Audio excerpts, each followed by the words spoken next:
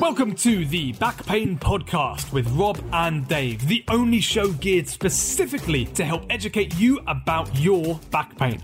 We talk to the experts to bust the myths, break down the science, and give you all the top tips for living pain-free.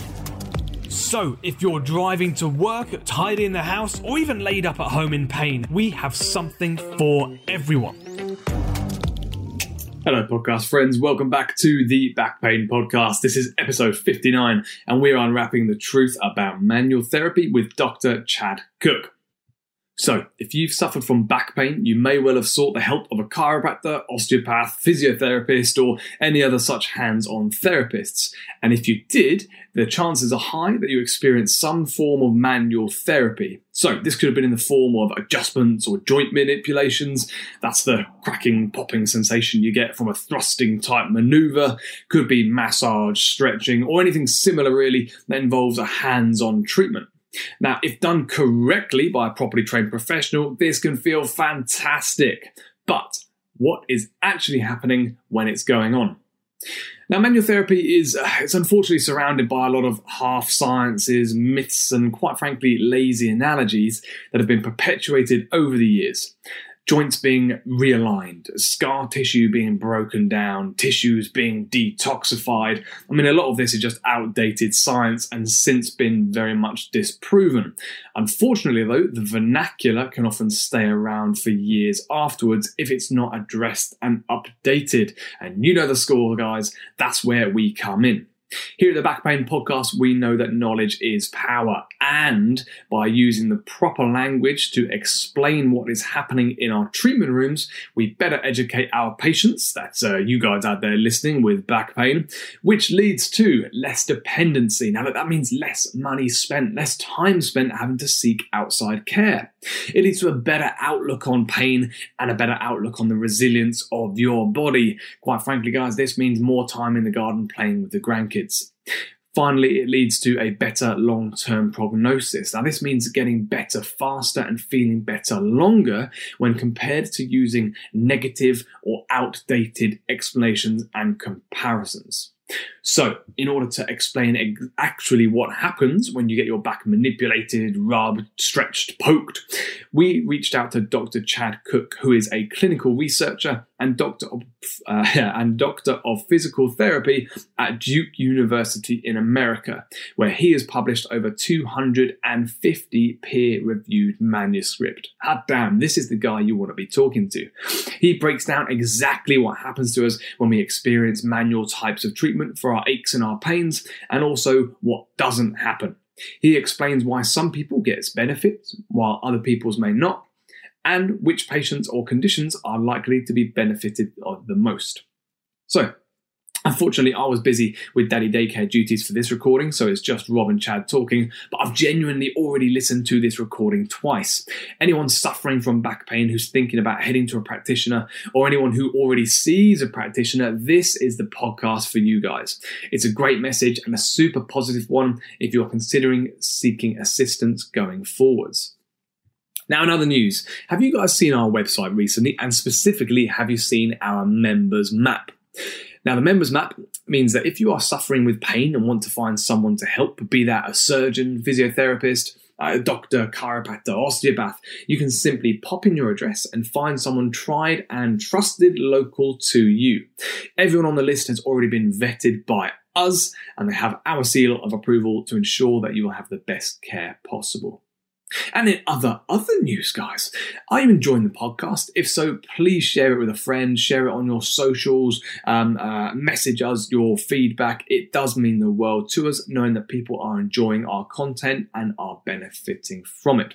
Remember, tag us at the Back Pain Podcast on Instagram or Facebook. Okay, guys, episode 59, Dr. Chad Cook. What the hell is happening in my treatment room when I'm getting manual therapy? Let's go. And we are live. Welcome to the Back Pain Podcast, Chad. Hey, it's my pleasure to be here. Thank you. Fantastic. So let's jump straight into it. Today we're talking about manual therapy. Now, this term gets thrown around a lot. Chad, what are we talking about when we discuss manual therapy? Well, it's a lot of things, and I think it has an identity crisis. I think if you ask 10 clinicians, they'll give you 10 different answers. But as a whole, manual therapy involves skilled use of the hands with the idea of reducing someone's pain, increasing their range of motion, increasing muscle function. But certainly in my eyes, I think it's skilled use of the hands, and it can be a number of different techniques: manipulation, massage, mobilization. Fantastic. And this is something which is done by a whole manner of different professions. So this is when you go to see a chiropractor, a physiotherapist, and a physical therapist, an osteopath, a massage therapist, what they're doing to you is if they're touching you with your hands, that is effectively manual therapy in one way or another. I agree. And the types of techniques may differ, the philosophy behind those techniques, but you see an overlap of use of manual therapies by all of the professions you just mentioned. Brilliant. So then just to clarify, we're talking about manipulation, joint mobilization, massage, stretching. Anything else that you would add into that? I would add one more thing. And I have a textbook on manual therapy. I read a lot of the manual therapy literature being a researcher. They typically frame it around 3 areas. One would be joint-based techniques, and that would be manipulation and joint mobilization. Another would be soft tissue-based techniques, and those would be all of the variants of massage that you generally see. And the third would be nerve-based techniques, which would be nerve mobilizations, nerve gliding, those components. They're the least known, I think, of most individuals. Yeah, they're probably not the ones which would jump out when someone, if you ask what does a physiotherapist do, they probably wouldn't necessarily jump out when they come to mind. They're a bit rare, and also for more niche conditions as well, I guess, they would probably be used. And then something which we discussed as well off air was kind of talking about the differences between mechanisms of manual therapy versus clinical outcomes. Are they the same thing? If we're talking about a technique and saying, what does it do? Obviously, there's 2 ways that we can answer that question. What does it do? And then what does it do in terms of clinical outcomes? Is there a difference there?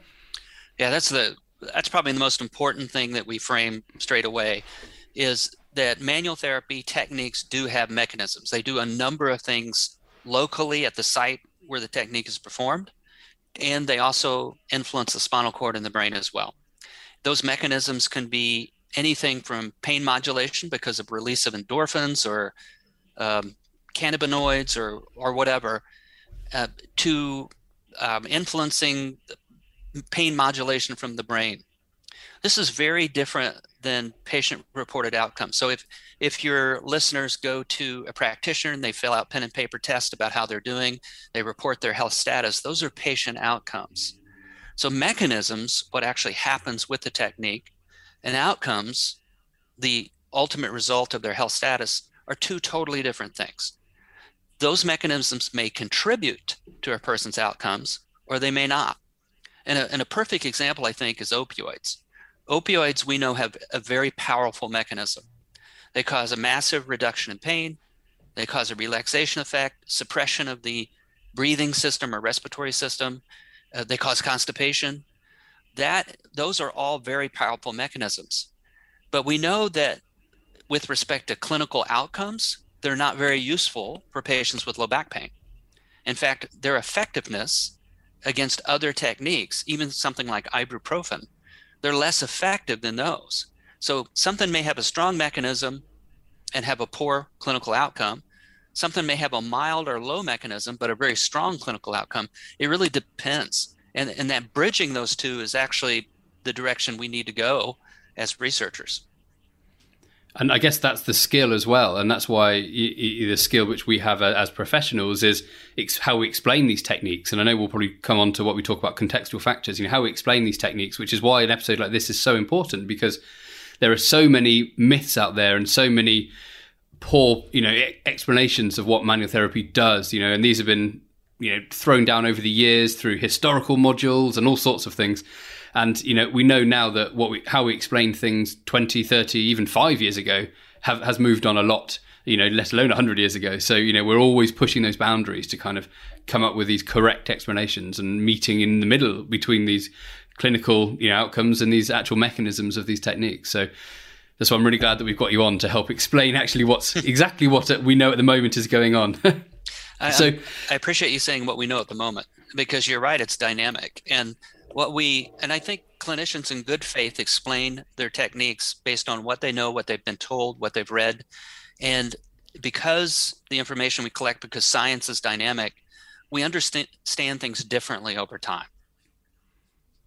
Yeah, exactly. And that is the foundation of science. Science is adapting. We shouldn't be basing our entire professions based on, a historical module.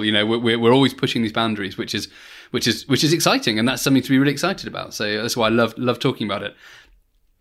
So if we break it down then, and let's talk about, we mentioned a couple of techniques there.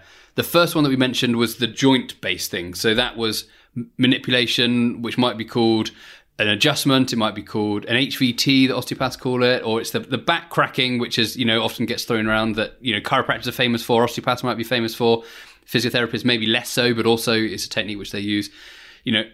What's happening here? When we get a crack from a joint, what is that? Yeah, so the crack is also called a cavitation. And originally in the 1800s, early 1900s, they thought it was you're putting a joint back in place, and that cracking sound is the joint realigning. They realized in the 60s and 70s that actually wasn't the case. And the literature then in the 80s and 90s really was framed around the idea that you're causing a traction technique. In other words, you're pulling the joint rapidly apart, typically when in 250 to 300 milliseconds. So it's a very fast movement. And that fast movement creates a vacuum within the joint. The gases within the synovial fluid, which is present in all synovial joints, all of the gliding and moving joints within the body, then expands rapidly and then dissolves quickly into the gases or into the fluid itself.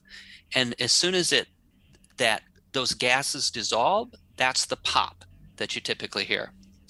This is why generally those that use manipulation, they'll get a one pop every 20 minutes because it takes a while for those gases to dissolve back into the synovial fluid.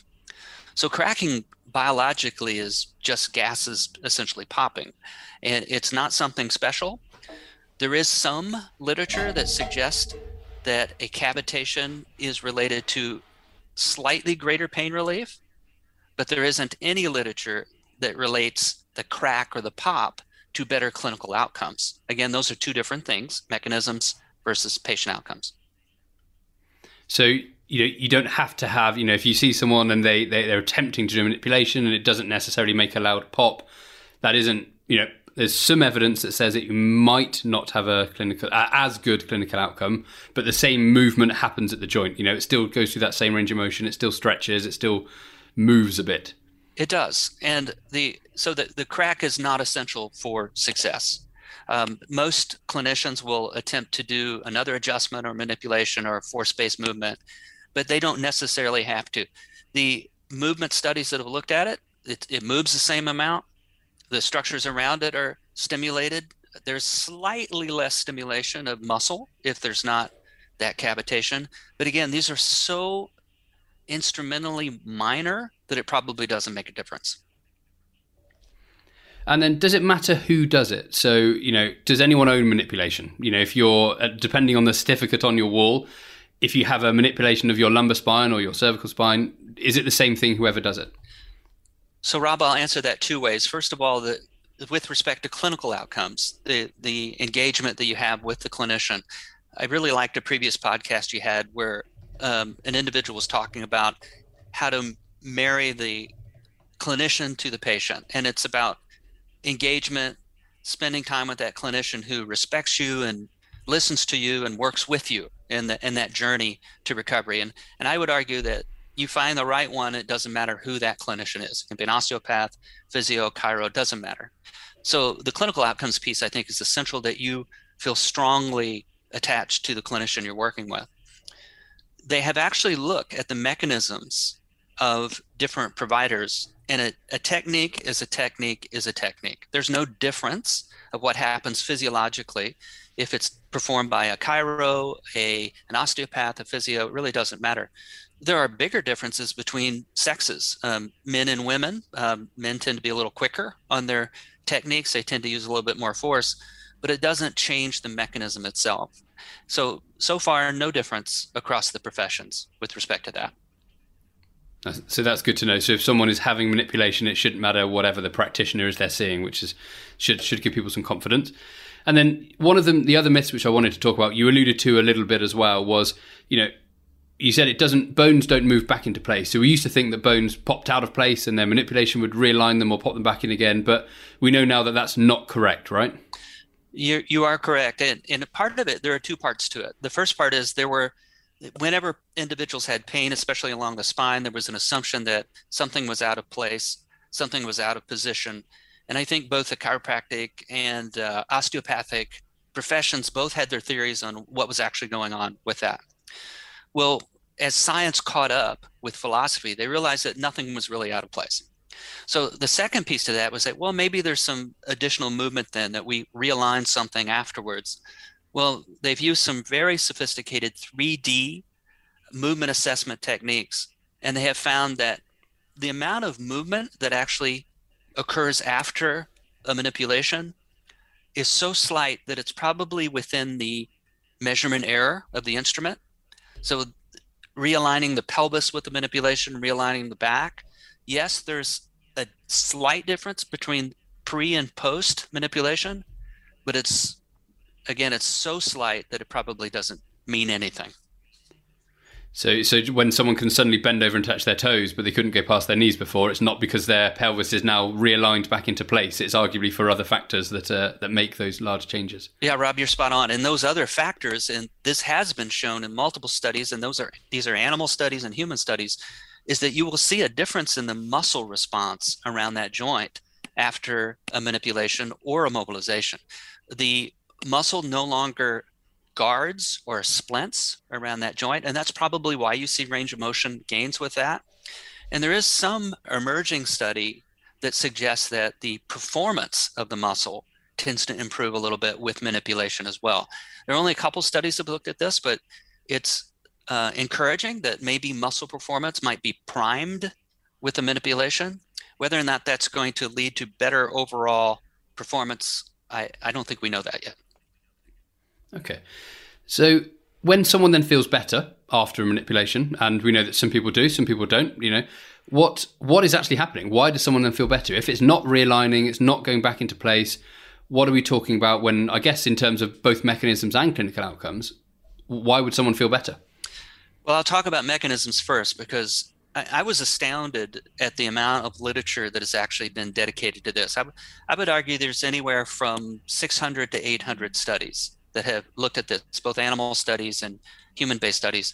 So we know that manipulation will actually freeze up endorphins. The body creates its own endorphins, which are a form of opioids, its own cannabinoids, which are similar to when a person smokes marijuana, which are both pain-relieving mechanisms.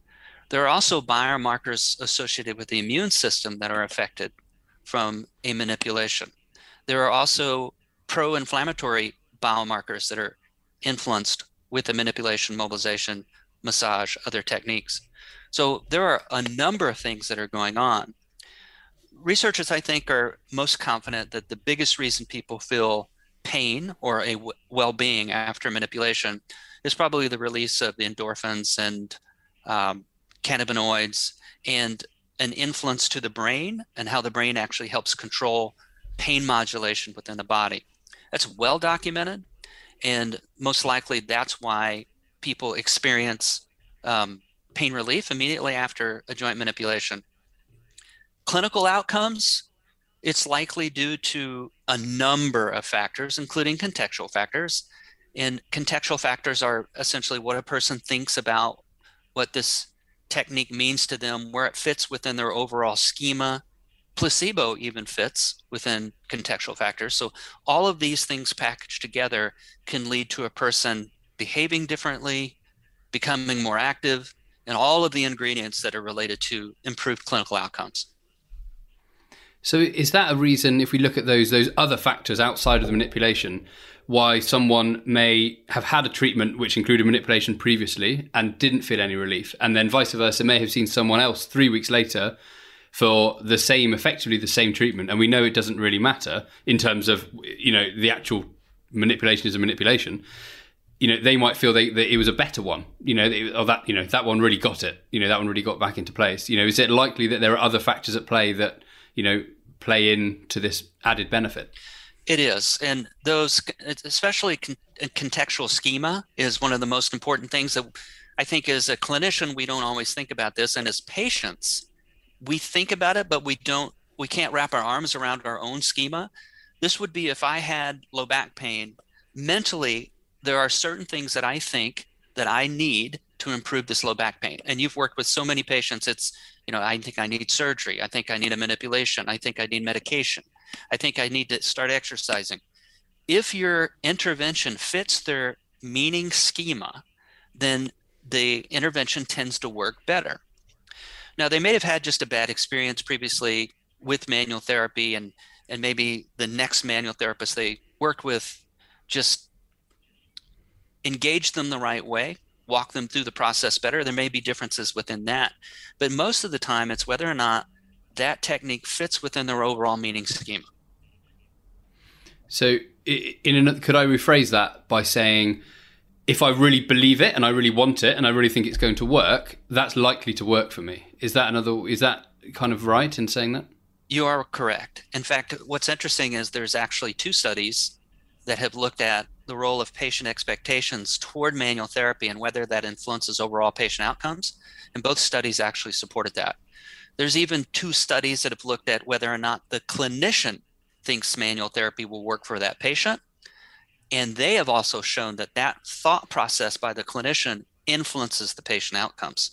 So there's a subconscious overflow that influences the patients from the clinician. If you marry the 2 together, then you're probably going to see a pretty positive outcome. But manual therapy is not the only area in which this is really, really powerful. Surgery is the strongest area where expectation really dictates a person's recovery. Regardless if a person even receives a placebo surgery, if their expectation is that surgery is what they really need to get better, they tend to only get better with surgery. That's fascinating. That's really interesting, isn't it? It's amazing. Yeah. So does that work conversely? So if you really don't want to have any manual therapy or really don't want to be manipulated and it happens to you, will it then likely that it's not going to work or have a poor outcome? I know they're 2 different things, but you are spot on. It absolutely does. So that nocebo response, placebo being that you believe something that is inert is actually going to help. Nocebo would be something inert that you think is going to make them worse. But anytime that you go against a patient's expectations, you will see a reduction in their overall patient outcomes. So a lot of it is about matching expectations, matching the schema of the patient, and then also knowing as a clinician what is useful for them and having and bargaining with that patient and so that you 2 come together and make a shared decision. Perfect. So it's meeting the patient where they're at, and I like to think that, clinicians listening to this and also patients listening to this, this is aimed at people who are struggling with back pain, is that, any treatment that you have, whether that's a massage therapist, a chiropractor, a surgeon, they should be meeting you in the middle. It's a joint journey that you're going on with you being the most important person in that conversation. So, your goals and your aspirations should be the forefront of that. So that should always be, no one should be dictating to you 100% that this is the only solution. It's a 2-way conversation. A big misconception about shared decision-making is that clinicians are giving up their ability to help that patient. Shared decision-making is finding a common joint belief in what is going to help that patient. So that's essential, I think, for the benefit of moving forward with most patients. Brilliant. Fantastic. So I guess the ultimate question then about if we stick to manipulation is, how effective is it? Is this something which is effective for back pain? Is it something which is a short-term benefit for back pain? Where do we sit on that in looking at the evidence? Well, as you know, the manipulation is in most clinical practice guidelines for low back pain. So it is recommended as a non-surgical intervention, and it tends to have a small to moderate effect. It tends to be no better than exercise, no better than cognitive behavioral therapy, but it's also just as good as those. So it is recommended. It has a small to moderate effect. but all interventions for low back pain have a small to moderate effect. So my feeling is that we'll take what we've got. If you match it to patient preferences, meet in the middle with shared decision making, you improve your likelihood of success. And as you know from having this podcast, there is no silver bullet for low back pain. So small victories are actually pretty large victories for low back pain.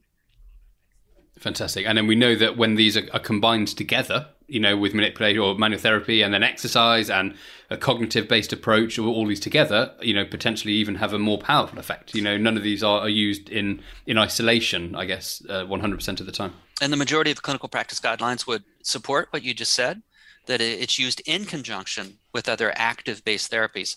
And I think that's, if you run into a clinician and they're only using passive-based therapies, maybe they're heating a person up, they're cracking them, then they're cooling them down, that's not going to be something that is going to be sustaining for that patient. It needs to be used as a segue to more of an active approach, potentially a lifestyle and behavioral change by the patient. And it takes two to tango. So a lot of it is making sure the clinician guides that patient to the direction they need to go, and then the patient takes the baton and actually moves forward. Brilliant. So it's giving them that window to allow them to move more, to do more exercise, to improve their function, to go about their activities of daily living with potentially less pain, which then we enter that upward spiral where, because of that more movement and because we can do more exercise, we then ultimately have less pain again. So then this knock-on effect, I guess. So everything works together. Rob, it's interesting. If you look at the literature, everybody here would agree that lifestyle, a good diet, exercise, being healthy, those are probably the best things that patients can do for low back pain. And they typically do it while being formally managed by a clinician. As soon as those symptoms abate, that tends to go out the window. And we don't see those long-term lifestyle changes. It's very hard to change behaviors. And and I'm the first to admit that it's hard to change the negative behaviors I have. So the right thing to do isn't always what is done. But the best we can do as clinicians is certainly, as you mentioned, open that window for the right thing to be done, and then moving forward from there. Brilliant. I love that.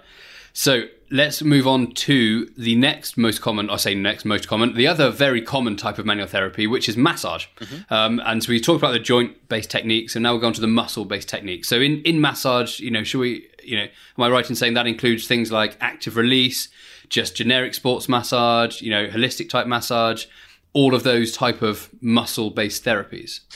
Yeah, so I'm a believer that massage, you have to actually touch your patient. I know there are certain massages that are more dubious where you don't even touch your patient. And, they're all, if you look at Wikipedia, there are a litany of different techniques. But I'm in agreement that during a massage-based technique, you are kneading, rubbing, putting pressure on tissues, muscle, fascia, and other structures. And does that include the tool-based, so what people might call instrument-assisted massage? It might be or gua sha, where people use the shiny butter knives and scrape them on skins, or massage guns. Would you include those in the same, although you're not technically touching, you kind of almost are at the same time? Yeah, I think in this particular case, you can give them a pass because they have the underlying philosophies behind the tools instead of the hands are the same.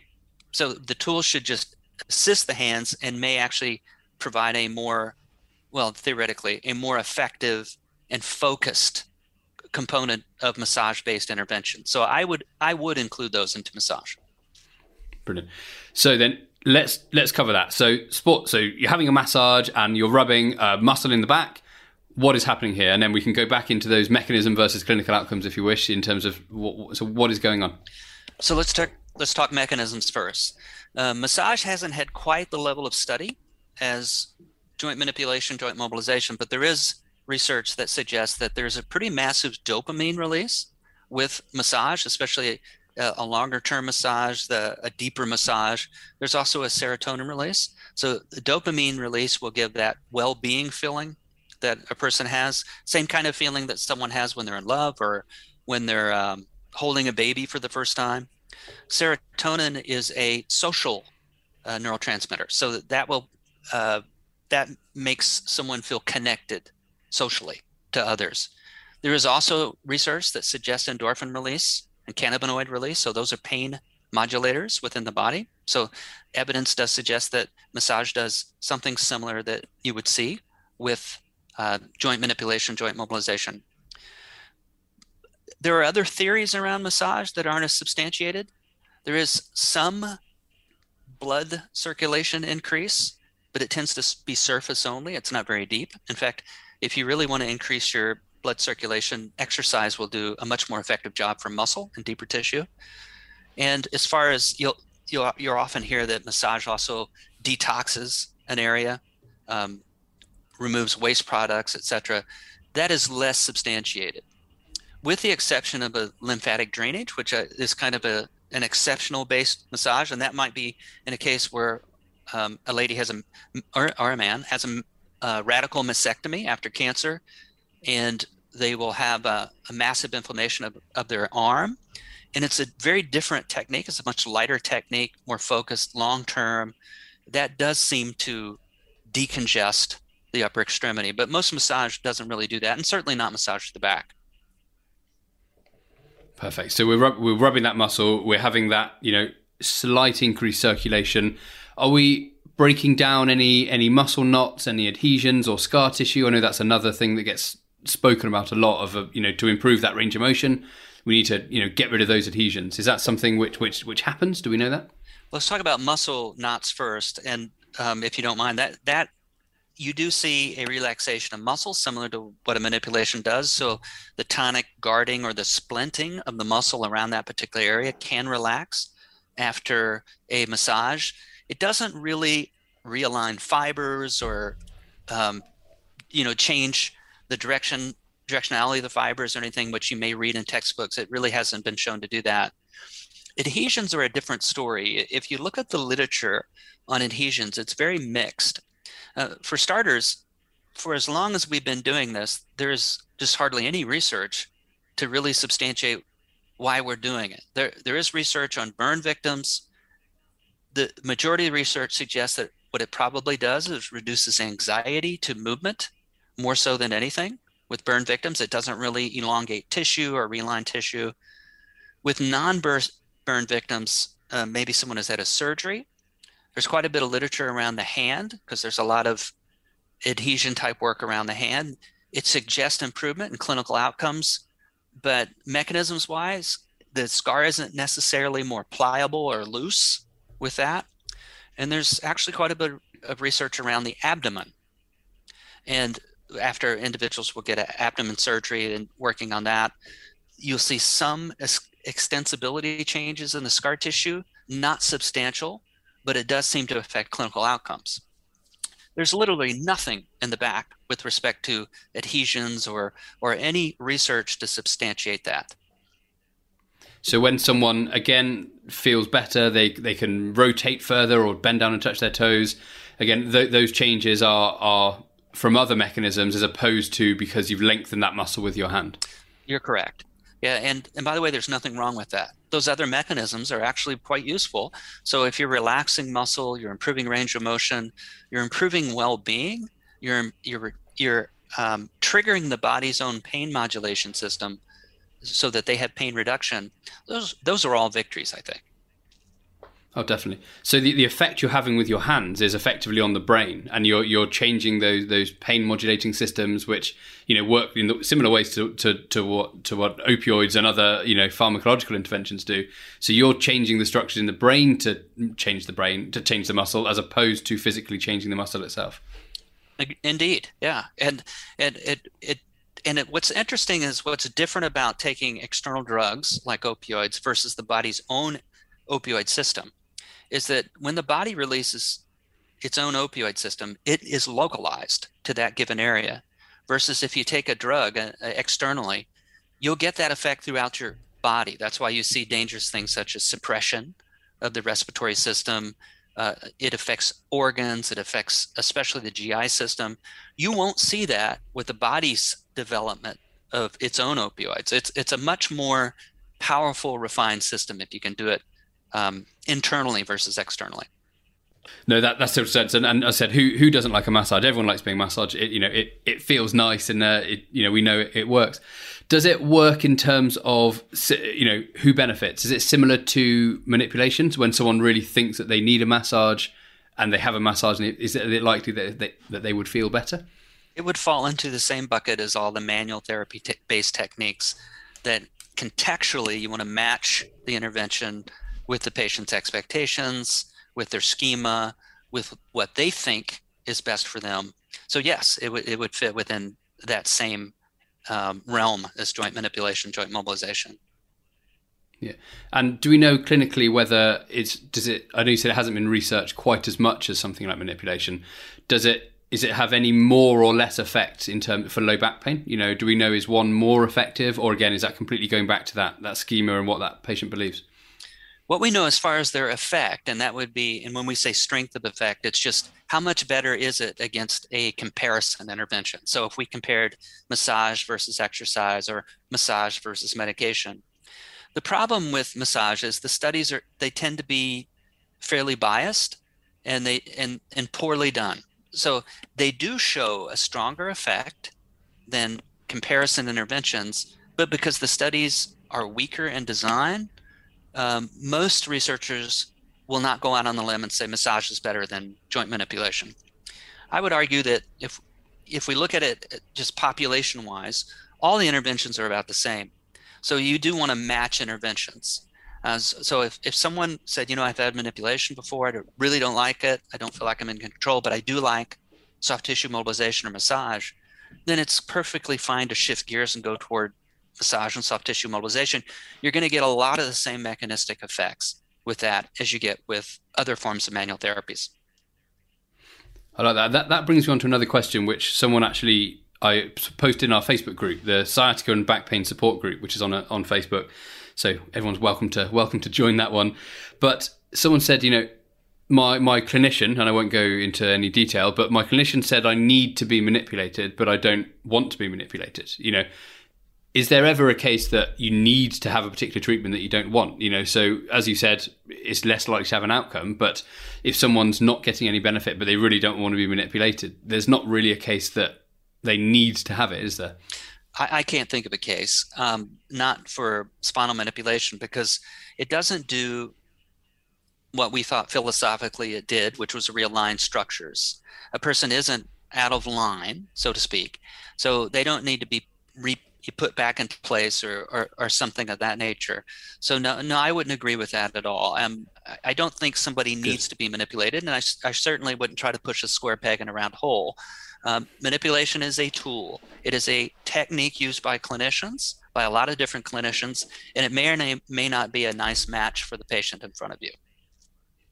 I love that. That should hopefully give someone some confidence that if they're not happy, they can find someone different. So, and then we talked a little bit about those tight muscles, and when muscles get tight in them, whether it's the back, the neck, whatever those areas are.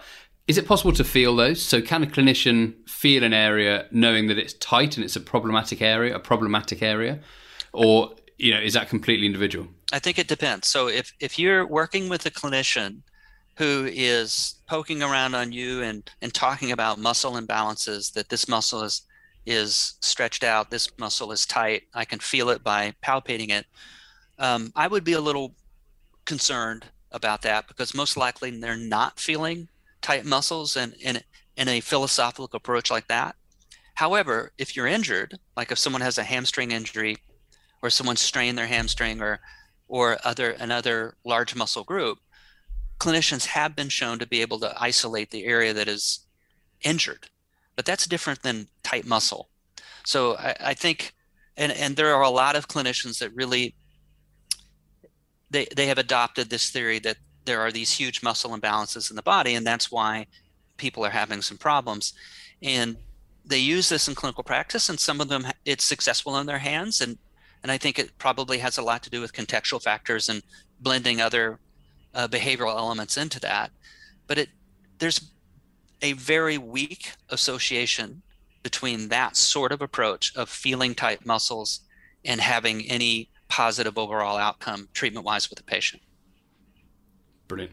No, I like good answer. I like that. Well answered to that one. Difficult question.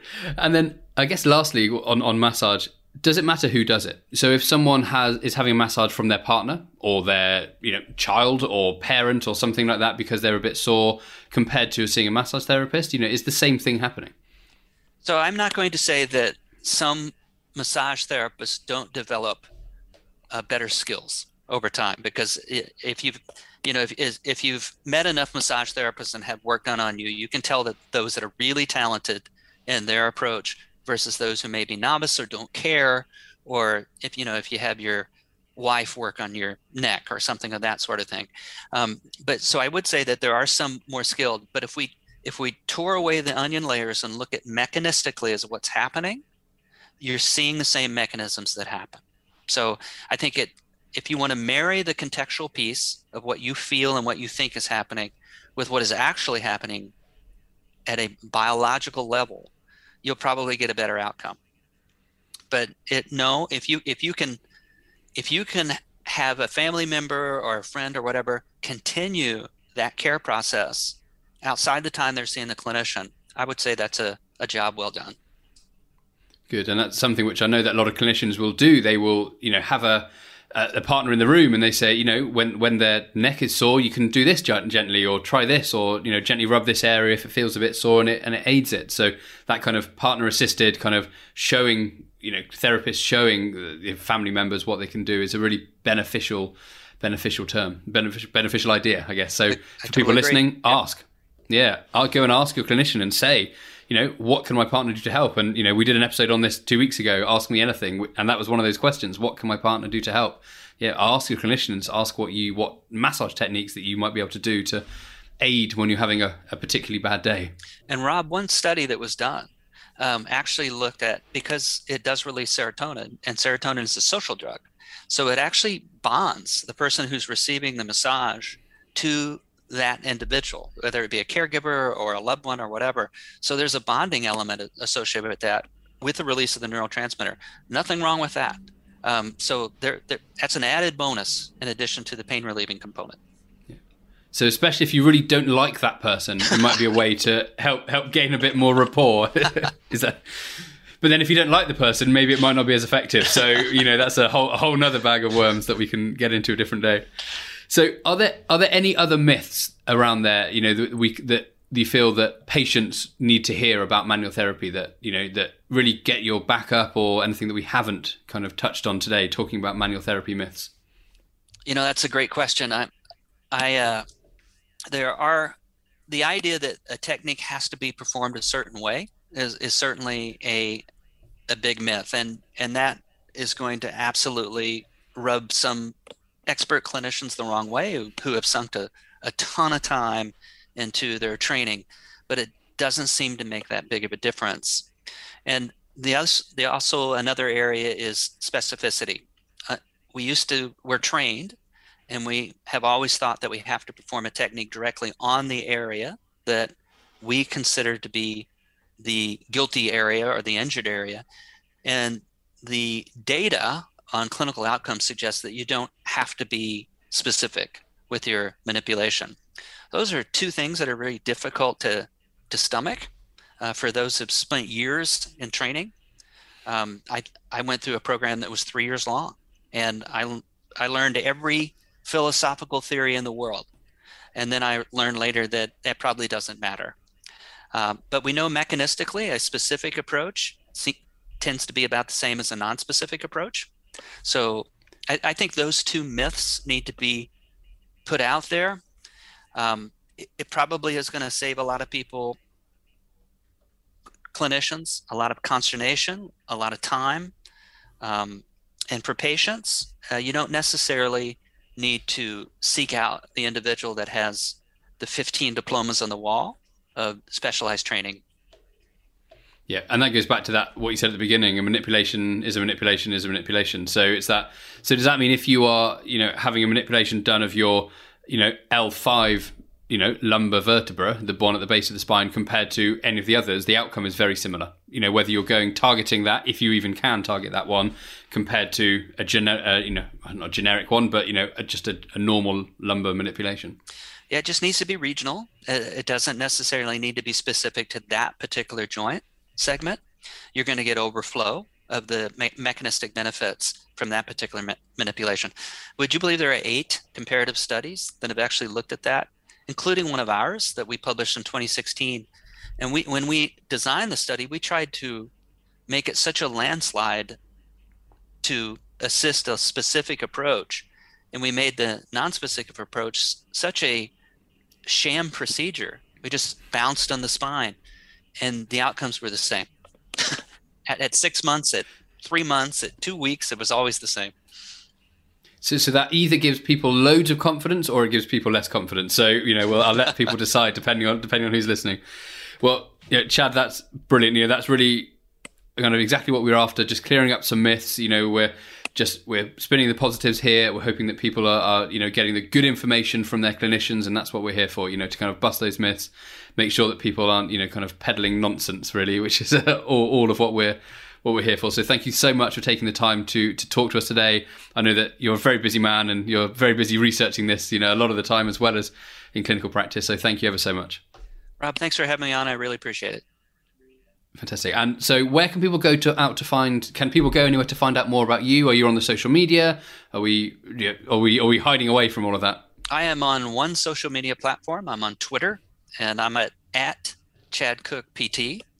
And I don't tweet nonsense. I just typically tweet research that I've been part of or research that I find meaningful. So at Chad Cook PT. But no other social media platforms. And if you're interested in my research work, if you go to PubMed, type in Chad Cook, you'll see a number of studies that I've performed. I've been involved in 62 different manual therapy studies. So, I do actually study what I talk about. So those are the 2 things I would recommend. That's quite a lot. to get into the double figures for most people is pretty impressive, but to get into the mid 60s is very impressive. So well done for that. Oh, There's a lot of time spent working. So thank you for what you're doing for our profession. It's my pleasure. Thank you. Brilliant. Well, that's it from me. I know Dave's here as well somewhere, but that's also it from him. Thank you everyone for listening, and we will catch you on the next episode. Enjoy.